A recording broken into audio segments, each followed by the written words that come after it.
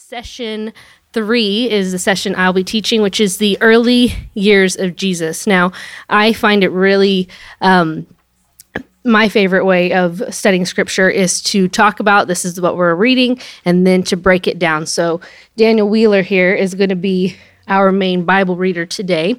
So the intro to the early years is that Jesus was deliberate with his time here. It wasn't accidental. It wasn't like kind of just a time he had to get through so that he could just grow up and be God at that point. The accounts of young Jesus that we see, they're full of purpose, they're full of impact, and we see that even in his young age, we can see his deity, we can see his wisdom, we can see his character, and we also see that there was places where he was still developing. Scripture highlights the fact that he was growing. So Jesus didn't come fully formed. He had to mature like any other person. So after Jesus' birth is where we're going to start. That's what we covered last week, and we're going to start right the next line that we can look at, which is about him being circumcised at 8 days old. So we can see him, and what we're going to cover in this session, him growing up under the care of Mary and Joseph. We can see the human element of traditions that he was raised around, different experiences that he had because he was living in a world with traditions and practices, and also how he lived under his parents. We see that there was an opportunity to fulfill prophetic words through his relatableness, that there were ways that people could see God in him, but at the same time, he was a surprise to them because he wasn't what some people thought God coming to earth would look like. So we're going to start with the revelation of Christ. And Daniel, I'm going to ask you to read two portions of scripture. You're going to have to read it on the mic so that it will make the recording. So if you'll read Luke 2, verses 21 to 38. All right, Luke 2, 21 through 38. And when 8 days had passed before his circumcision, his name was then called Jesus, the name given by the angel before he was conceived in the womb. And when the days for their purification according to the law of Moses were completed, they brought him up to Jerusalem to present him to the Lord. As it is written in the law of the Lord, every firstborn male that opens the womb shall be called holy to the Lord, and offer a sacrifice according to what was said in the law of the Lord, a pair of turtle doves or 2 young pigeons. And there was a man in Jerusalem whose name was Simeon, and this man was righteous and devout, and looking for the consolation of Israel, and the Holy Spirit was upon him. And it had been revealed to him by the Holy Spirit that he would not see death before he had seen the Lord's Christ. And he came in the Spirit into the temple, and when the parents brought in the child Jesus to carry out for him the custom of the law, then he took him into his arms and blessed God and said, Now, Lord, you are releasing your bondservant to depart in peace, according to your word. For my eyes have seen your salvation, which you have prepared in the presence of all peoples, a light of revelation to the Gentiles, and the glory of your people Israel. And his father and mother were amazed at the things which were being said about him. And Simeon blessed them and said to Mary his mother, Behold, this child is appointed for the fall and the rise of many in Israel, and for a sign to be opposed. And a sword will pierce even your own soul, to the end that thoughts from many hearts may be revealed. And there was a prophetess, Anna, the daughter of Phanuel, of the tribe of Asher. She was advanced in years and lived with her husband 7 years after, and she was advanced in years and had lived with her husband 7 years after her marriage, and then as a widow to the age of 84. She never left the temple, serving night and day with fastings and prayers. And at that very moment she came up and began giving thanks to God, and continued to speak of him to all those who were looking for the redemption of Jerusalem. Thanks, Daniel. Okay, so what is so interesting in this passage is that we're introduced to Simeon and Anna, and we see that they recognized Jesus as Jesus. Now, this was a little baby. It's not like he looked different. It's not like he was noticeably different than other babies, but the Spirit had already talked to them and said that this is going to happen. Especially with Simeon, it had been revealed to him by the Holy Spirit that he would not see death before he had seen the Lord's Christ. So a lot of us know the scripture about Christ is given. And so we see here a reception, a recognition that we are receiving the Christ, we are receiving who has been given to us. So the response of the two people who are operating in the prophetic here was that they were seeing that gift. They were seeing what they were being given and recognizing it in the Spirit and proclaiming it, so that from a young age, Jesus was being recognized as the Christ. Now, remember back in Isaiah, when it speaks about being Christ, being born to us, it was the idea that even though he was going to be born in obscurity, he still is someone who's going to be given to us, that we're going to be able to see his life come into that revelation of who he is. So for Israel, it had to be, it was to be a glorious revelation of the full manifestation of the word that they were given. And we see that these two people played that key role even in their birth, even in his early age of this time of circumcision and purification, that he was recognized as who he was and who God had called him to be, that anointing was on him and visible to people who followed after the Holy Spirit from such a young time.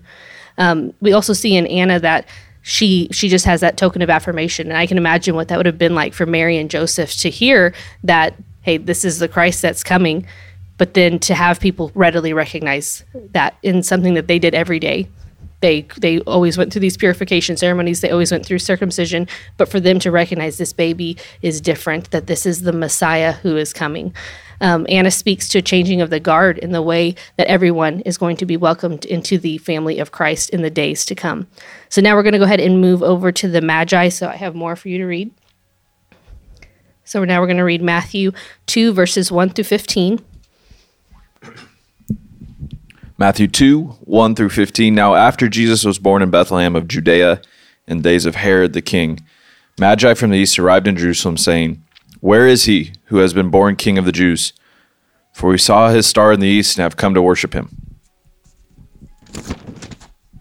When Herod the king heard this, he was troubled, and all Jerusalem with him. Gathering together all the chief priests and scribes of the people, he inquired of them where the Messiah was to be born. They said to him, "In Bethlehem of Judea, for this is what has been written by the prophet.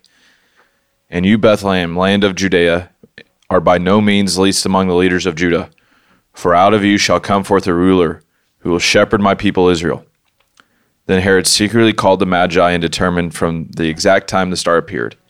And he sent them to Bethlehem and said, "Go and search carefully for the child, and when you have found him, report to me, so I too may come and worship him." And after hearing the king, they went their way, and the star which they had seen in the east went on before them until it came and stood over the place where the child was. When they saw the star, they rejoiced exceedingly with great joy. And after coming into the house, they saw the child with Mary his mother, and they fell to the ground and worshipped him. Then opening their treasures, they presented to him gifts of gold, frankincense, and myrrh. I have been warned by God in a dream not to return to Herod. The Magi left for their own country by another way. Okay, so I'm going to do a little pop quiz here. If you're not familiar with the term Magi, do you know what the other name is that we call them? And you can just say it. Yep, the wise men. And do you know how many of them that there were? So a lot of people think 3, and that is kind of how it's covered in Western tradition, and it's because there were 3 gifts. So we have We Three Kings, we have a whole bunch of songs that cover that, but actually we don't know how many that there were. The Bible never directly responds to it, and Eastern tradition really says that there would be more likely that there were 12 of them. Now these were people who, again, we call them wise men for a reason. They were kind of like very, very wise people who studied the stars, studied different things, and really learned from it. They were very wealthy in the sense of understanding and knowledge. And what is so interesting to me is when they see the star, they rejoiced. That these are people who are very studious, very educated, very wise, and yet they had the faith to say, I can see what's happening here, and we are going to celebrate that. So we see that the Magi respond to the revelation of Christ with joy, that they offered him great gifts, that if you study that out, and I encourage you, I know that Tondra has told you before, there's little bits here that he'll encourage you to study the gifts. We don't have time to get into it here, but they were very significant. It not only speaks of the revelation further that the Lord gave them. For example, frankincense speaks to healing. It was prophetic in the way that Jesus would die and who he would be. But the gifts are very significant and speak to the revelation that the Lord had given them, that they were searching for something that they understood was happening, that they understood the sky was even acknowledging that Jesus was coming. And when they found him, they were so overjoyed we see that it took faith to follow a star. I mean, if I met someone today that said, "Oh, I'm following that star because I can see something's happening," you'd be like, "Man, that person's crazy," you know. But these were people who were very respected of their time, and yet they saw that this is happening, and we are going to find in worship. They had an expectation of what was going to happen. Now, in the nativity story at Christmas, you usually see the shepherds on one side, and you see the wise men on one side. But he was probably much older at this point. Some people think he was more like 2 years old when this happened, or 18 months, that this was not immediately after he was born. So they would have more likely found him in his house with Mary and Joseph. And again, a lot of that comes from just studying the records that come about it, but it wasn't where he was still in the manger when they showed up. Now we're going to talk about Herod's response in the same text that Daniel just read. So Herod is somebody that we talked about last week. He was a political leader. He had a Jewish background, but he wasn't fully Jew. And we see, in contrast to the Magi, that he looked at everything through a political lens, that he heard there was a king coming, and instead of celebrating the fact that, man, there's a Messiah who's coming, that God is sending a king to us the way that the Magi did, where they weren't threatened, but they were rejoicing and just wanting to be a part of it, we see that Herod was threatened, that we see that he was so deeply concerned over kind of that threat to his power that he wanted to figure out exactly what was going on and what he needed to do.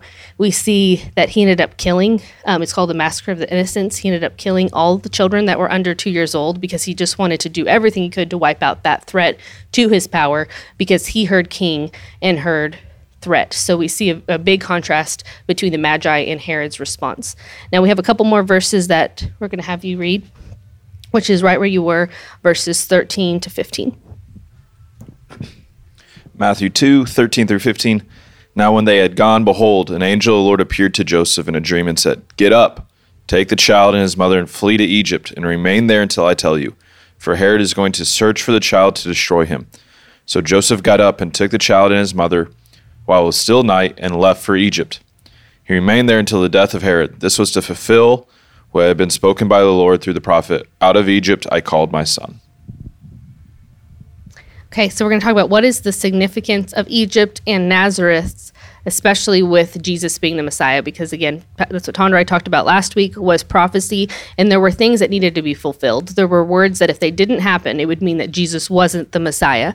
Now, it's not always like, okay, I know that this needs to happen, so I'm going to take this number of steps to make sure that happens to fulfill it. It's just sometimes that there's a foreknowledge. We do see that Jesus sometimes did things later in his life where he would read scripture in the temple and say, this has now fulfilled this prophecy. But we see here that the unique events that surrounded this created a fulfillment of scripture, a fulfillment of prophecy that could not have easily been orchestrated. So Jesus had been prophesied about with, in the scripture it says, "Out of Egypt I call my son." And so we see that Jesus having to flee to Egypt was significant because that had to be a part of his story for him to fulfill what had been said about the Messiah. Whenever we see in scripture that people try to make things happen, we see the story of Abraham and Sarah with Ishmael. It's messy. It doesn't work out well. And so we see that it was God that was guiding this. It was God that spoke to Joseph. It was God that said, hey, you need to go here. And even bringing them back to Nazareth at a later time also fulfilled prophecy, again, that Tondra spoke to last week, that he would be known as a Nazarene. Okay. In your workbooks, we're going to go ahead and go to the next page and talk about tradition for a minute. Now, a lot of times we look at people who are traditional and feel like they're kind of living in a state of deadness, that there's nothing life-giving about tradition. We kind of think of it in terms of being religious, but we see it's important to realize that Jesus didn't throw away the tradition of the Jews because he identified with his people and he wanted to be understandable to them. And often these traditions were set up by God and the way that God had set up for that time. So Jesus honored it, he practiced it, and he did everything he could to essentially be above board. So we're going to talk about what Daniel already read about being circumcised, and we want to talk about why was Jesus circumcised? Why do we think that this is in Scripture? Nothing's in Scripture by accident. Well, it's proof that God wasn't doing away with the old customs, that God was building on it, and again, that Jesus wasn't coming to abolish the law, but to fulfill it. It's also key to note that his parents were not just parenting out of their own understanding, but trying to follow what God had already set in place. And that was a rule, a law that had already been set about circumcision. It also spoke to circumcision was not just a physical act, but it was a spiritual act that we can study out in the Old Testament. And Jesus essentially didn't come in to not follow what had been set, but to follow it and to fulfill it. And then we talk about the significance of the purification offering. Now, this is built in Leviticus 12, where it talks extensively about cleanliness, purification, what needs to happen. Now, something that's fascinating that we're going to draw out of here is that we see that they paid with two doves. That was like the sacrifice that they gave was 2 doves. That's referred to as the poor man's offering. It meant that they were not wealthy, and this also just backs up the fact that the Magi had not come yet, because the Magi came with gold. Many scholars believe that the gold helped them live, basically live off of that as they went on. And if they had had gold, they would not have given 2 doves. So we see that Joseph and Mary were following the way of the Lord. If you study out the text, even when it says that they needed to be clean, it was not really just talking just to Mary, but there was an uncleanliness that was put on Jesus, that they believed that a baby was also unclean after having been born. We see in Scripture that Jesus became sin for us. So he was thought to have been born into a sin nature, and from the beginning did the things that were required of him to live in a way where he was going to be able to eventually break down the need for those things. But from the beginning, he worked within the setting that God had given. Now, does anybody know what the Feast of Passover is that is talked about here in Scripture? Mm-hmm. I'm going to have you read another portion of Scripture. It's Luke 2:39-52. And we're coming into the time of Passover here in this Scripture, which is a commemoration of liberation from slavery in Egypt, and was something that the Jews celebrated annually. Luke 2:39-52. And when they had performed everything according to the law of the Lord, they returned to Galilee, to their own city of Nazareth. The child continued to grow and become strong, increasing in wisdom, and the grace of God was upon him. Now his parents went to Jerusalem every year at the feast of the Passover. And when he became 12, they went up there according to the custom of the feast. And as they were returning, after spending the full number of days, the boy Jesus stayed behind in Jerusalem. But his parents were unaware of it, but supposed him to be in the caravan and went a day's journey, and they began looking for him among their relatives and acquaintances. When they did not find him, they returned to Jerusalem looking for him. Then after 3 days they found him in the temple, sitting in the midst of the teachers, both listening to them and asking them questions. And all who heard him were amazed at his understanding and his answers. When they saw him, they were astonished, and his mother said to him, "Son, why have you treated us this way? Behold, your father and I have been anxiously looking for you." And he said to them, "Why is it that you are looking for me? Did you not know that I would be in my Father's house?" But they did not understand the statement which he had made to them. And he went down with them and came to Nazareth, and he continued to subjection to them. And his mother treasured all these things in her heart. And Jesus kept increasing in wisdom and stature and in favor with God and men. Thank you. Okay, we're going to take a moment here to look at this festival. First of all, we see throughout Scripture that Jesus continued to celebrate this. The book of Mark tells us that Jesus sang hymns. There were different practices we see that Jesus honored throughout time. So Jesus would have celebrated this festival every year, not in just the times that are recorded, but it would have been a big part of his year, because it was a big part of the year of the Jews, just what they commonly did. We see that Jesus didn't like that people had turned the temple into a money market. So we see that while he appreciates the Passover, he didn't appreciate some of what it had become, some of how it was celebrated, some of how it had become kind of, you know how we talk about Christmas being commercial, Passover kind of was commercialized, and it was offensive to him because it was away from the heart of why that celebration happened. So before we get into Jesus' reactions at the temple, we're going to talk about Joseph and Mary as parents for a minute. So what relationship did Joseph and Mary have prior to Jesus' birth? Well, they both were people of good repute. They had good reputations. We can see that Joseph was known as an honorable man. We can see that Mary was well thought of. And we know this because we not only see that the Lord chose them to parent Jesus and believed that they had the capacity and the understanding by which to parent Jesus, but we also see that Joseph's purity of heart is evidenced by the fact that he didn't want to embarrass Mary. I mean, he had every right to have her called out for what would have been assumed to have happened. But we see that he wanted to divorce her quietly, which spoke to not only his desire to honor her, but also his desire to be with an honorable woman. And we see that Jesus God in choosing Mary also talks about how she's blessed among women, that she stands apart, that she is a woman of honor. So how did the supernatural visitations to Joseph and Mary change their relationship? Well, it allowed them to alter course. Have you ever had a time in your life where you think you're going one way and then you have a revelation of the Lord and you realize you're actually supposed to be walking another way? It changed the scope of where they were going. It changed the scope of their relationship because it allowed them to walk in a new calling together. So it didn't change what the Lord already knew was going to happen, but it changed what they understood was ahead of them. So it cemented their relationship, allowed them to be working for the Lord on this kingdom assignment that he had for them, and to bring them together in this mutual calling even further than they had already imagined before. And then we also see Mary and Joseph in Scripture that they stuck to tradition. We see that that their relationship to God doesn't take away from the cultural practices or the traditional practices that they walked after. We see that they were thoughtful in wanting to fulfill the things that were asked of them.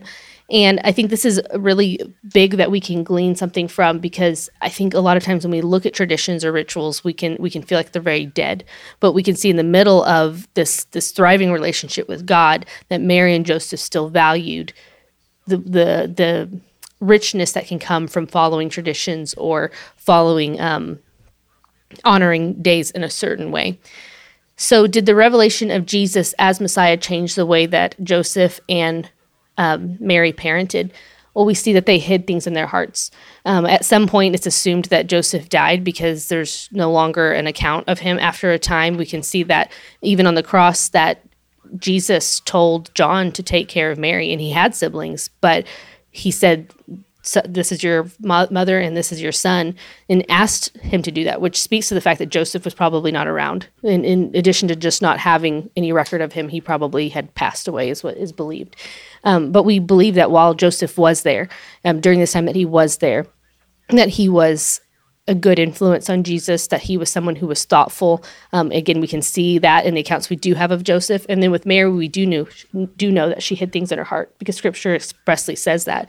We even can see by the wedding at Cana that Mary had the confidence in Jesus' calling to say, why don't you do something about this? Because she knew that he could. So we believe that their parenting was impacted by the belief and the understanding of this child is different. This child is the Son of God. So now we're going to get into Jesus' reactions in the temple. So why was Jesus at the temple? Well, even as a boy, Jesus would have practiced the traditions set before him. And it's important to note that as we find him at 12, he didn't have the maturity of a 30-year-old. That Jesus was still a human, even as he was God. He still had to develop. Some scholars describe it as basically if you met 5-year-old Jesus wouldn't have acted like a 30-year-old Jesus, but he was about the most developed 5-year-old you could meet. So he would be in the fullness of what he could be at that age. So at a 12-year-old Jesus, we can see that he knew his identity at 12. And how many of you have met 12-year-olds before that are really figuring out who they are? And so Jesus knew who he was. He knew that this is who he was meant to be. And perhaps this came from his parents speaking into him. We don't know how much they would have talked about it. That's not recorded. But we know that Jesus at least had a relationship with his father, because he talks about him that way. That he understood, even as the word was in him, that he still had to grow and still had that relationship of seeking to grow. We also know that Jesus likely would have had a lot of, I'm going to not say this word right, rabbinic training, I think is the right way to say it, that he was seen as being gifted in this area. He would have learned about the Torah, studied the Torah as other kids in his time, but as he was looked at as an exceptional, having exceptional understanding, this would have been some of the path that was mapped out for him, which is why it isn't weird when we get later in Scripture when he reads in the temple's not the right word. when he reads the scrolls. Was his understanding of the scriptures supernatural or natural? Does anybody know this answer? Yes. Well, I believe that since he was fully man, the Son of Man, and also fully the Son of God, born of incorruptible seed on the inside, I really believe he found himself in the scriptures by the Holy Spirit. Yeah. Is that kind of God? Yeah. Yeah, I can understand that. So the way that we look at it, his understanding was both natural and supernatural. That it's important to note that he was created supernaturally, that he was the Word become flesh. So there was so much that was in him, but Jesus isn't like someone that's like a basketball player that's born and is super gifted and never practices. He was still someone who attended himself to the Word and tended that growth process, because again, he was human even as he was God. I've often kind of wondered if the parents actually had a spank. I imagine they corrected him times they shouldn't have, because they were. I've thought a lot. Oh, come on, I wouldn't want to. Yeah. Yeah, which is real kind of interesting if I can put this in there. He says, couldn't you see with your eyes that I had to be in my Father's house? Which, to me, that's him saying, he said, I've grown up, I'm growing up, you've got to see me different. Yeah, that's good. He still chose to obey his parents. Yeah. Okay, so then we're going to talk a minute about the religious leaders. So it's so interesting that we read this, we hear that they're amazed, and we're like, okay, so, he just said something that was wise, and they think about it. But I love something that I read in a commentary this week, and it was talking about the significance of the religious leaders gathering together at Passover time. And it essentially would have been like having like your brilliant scientists or like people like Aristotle, these famous thinkers of the time gathering together. So the religious leaders who are here are people who had gathered during Passover. So it wasn't just like some random teachers of the Torah. These were like the people that really understood it, and they were amazed by Jesus' grasp of the scripture. That it would have been like having a 12-year-old come into like an astrophysicist circle of like the most brilliant minds of our time, and them being amazed by the 12-year-old. His grasp of the word is something that they wouldn't have experienced, that there was something that was clearly different about him. The level that 12-year-old Jesus could converse about scripture astounded them, which spoke to not just his supernatural comprehension, but also his natural comprehension. And then lastly, what did Jesus mean when he said he had to be in his Father's house? What's fascinating about this is we see that Jesus kind of reacted with surprise, that he says like, why are you looking for me? And as a parent, I can imagine like, why am I looking for you? Because you're my kid, that you just went away.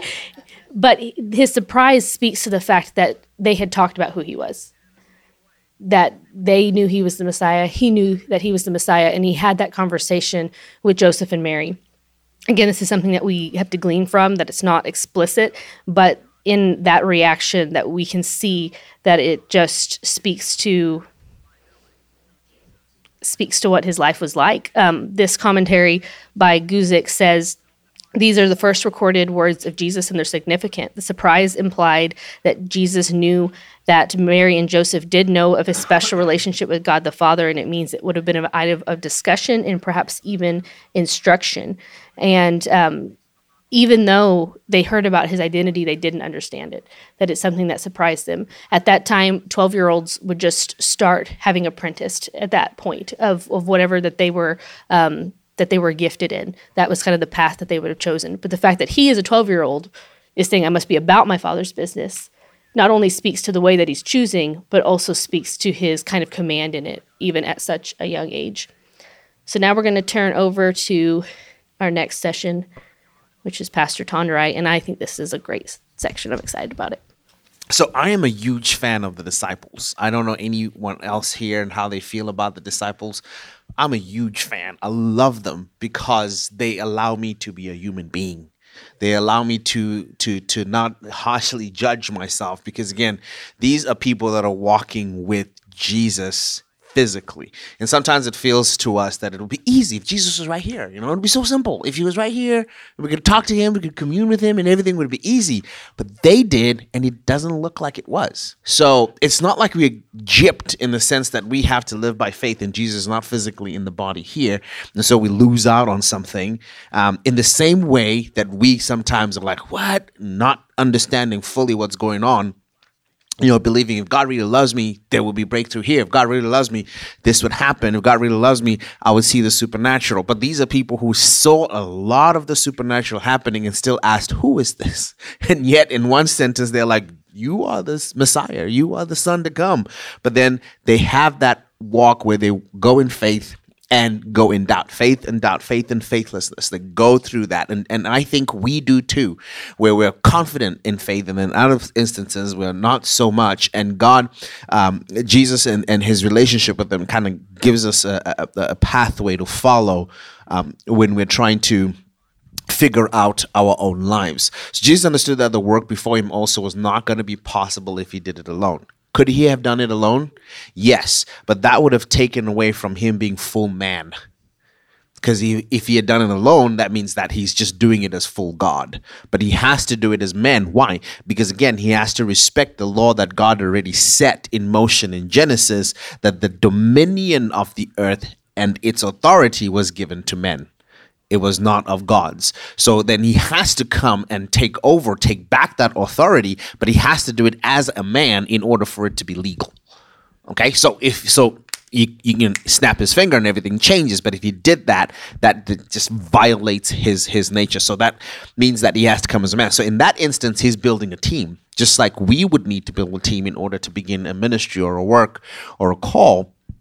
You got to have a team that is around you, and you can see the diverse team that he builds. And so that's why I love just studying the disciples, because you get to see a whole lot of his interaction with natural people here on earth, and we can glean from that. So the first one is the fisherman. Love it.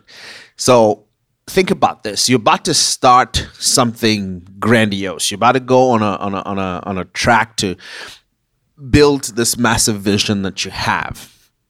It might be easy to think that I'm going to go to the big CEOs and somebody who's probably middle level, and I'm going to pull from there in order to build my team. But he doesn't do that. He goes and he chooses those people that are in a lowly vocation to be a part of his team, because the goal here is to confound the wisdom of man. The wisdom of man to say, whatever you think you have, it's actually very small. It's not as big as my word is not as big as who I am. So I'm going to go to the people that you deem as smelly, that you deem as not so awesome, that you deem as the low in society, and those are the people that I'm going to pick from.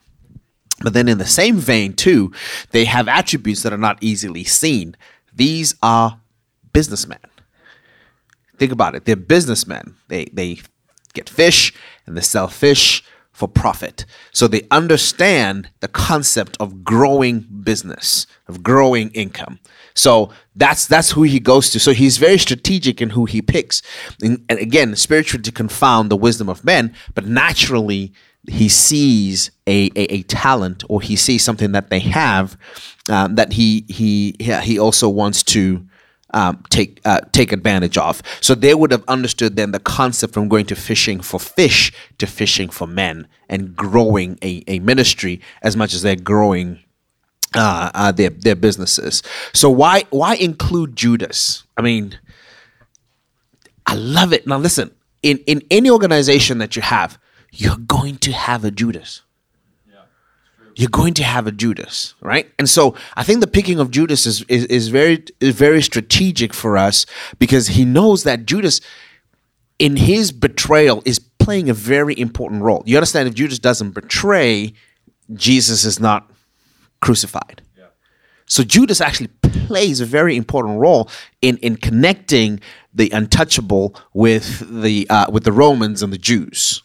And so your Judas in your organization, your Judas in your family poses an opportunity for learning, poses an opportunity for connecting with how men and how people in society interact. The people that gnaw at you, right? The people that make you feel, ugh, those people, your Judases, they have a lesson in them. Now, if you put them aside and you feel, because this is sometimes the easy way that the mind thinks, right? If we got rid of all the bad people, life would be grand. No, you then become the bad person. See? So Judas is important for us to understand human nature, for us to understand our possibilities. So this is one thing. Yes. Yes. Yes. That is very good. That is very good. Again, yes. So again, in choosing, there was no way that he was going to choose 12 perfect people because they're imperfect everywhere. Okay, so I think that's why I think Judas is important there. So then the importance of calling Matthew also. So in the same vein, you've got this tax collector guy, and everybody thinks tax collectors. I don't like these tax collectors, because essentially they were working against the Jewish people because they would collect taxes. Yes. Yes. It also shows how committed Jesus was to that he was going to have to resist. Yes. Yes. Brought him along, loved him, and taught him. Yes. Absolutely. Yeah, good point. Good point. And that's what I want you, what you're doing right now is actually what I want you to do in your journals, which I don't have. I don't know what happened there. But answer those questions. I'm just giving you information, but I want you to go deeper and get why and get your whys going, because I think there's so much that you can glean from here. Okay, so yeah, we're talking about Matthew. So you've got this hatred from the community that, tax collectors, and then Jesus says, yeah, I need a tax collector as part of my team. But it also, you've got to understand this, in that conversation of tax collectors amongst tax collectors, that Jesus would not have been popular. Okay, so Matthew's response is very key in the turning of a mind and the interaction that he has with grace, to then connect with grace and actually have the ability to say, okay, I'm going to lay down and I'm going to follow this man. So that gives the opportunity and the open door for other tax collectors to think, okay, why would Matthew go with this guy? Why would Matthew go with this guy? So then it gives an opportunity to open up a door to reach a certain demographic of people that were not going to be easily reached if you didn't have the tax collector. So even in building your teams, in building your ministry, your business, whatever it is that you're doing, you've got to understand that if you want to reach a certain demographic, you might want to connect and at least have somebody that demographic can easily identify with. Does that make sense? So I know I'm going to talk about soccer, in church. Anyway, so my team, Liverpool, right? They got this player who's from Japan. He's cool. He's not like the best player in the world, but he's from Japan. Why would they do that? Well, it opens up the market in Japan for the Japanese to start buying Liverpool shirts, Liverpool mugs, Liverpool all this, and then increases their revenue. So they're being strategic in trying to open a market by just including a player that everybody is aware of. I started supporting Liverpool because they had a Zimbabwean player that was playing for them, and I was like, oh yeah, that's my team, and it's been my team since, and they've made money off of me, because of that. So be strategic again when you are building your teams if you want to reach certain demographics, just to include that so that it opens a door. Yes. Mm-hmm.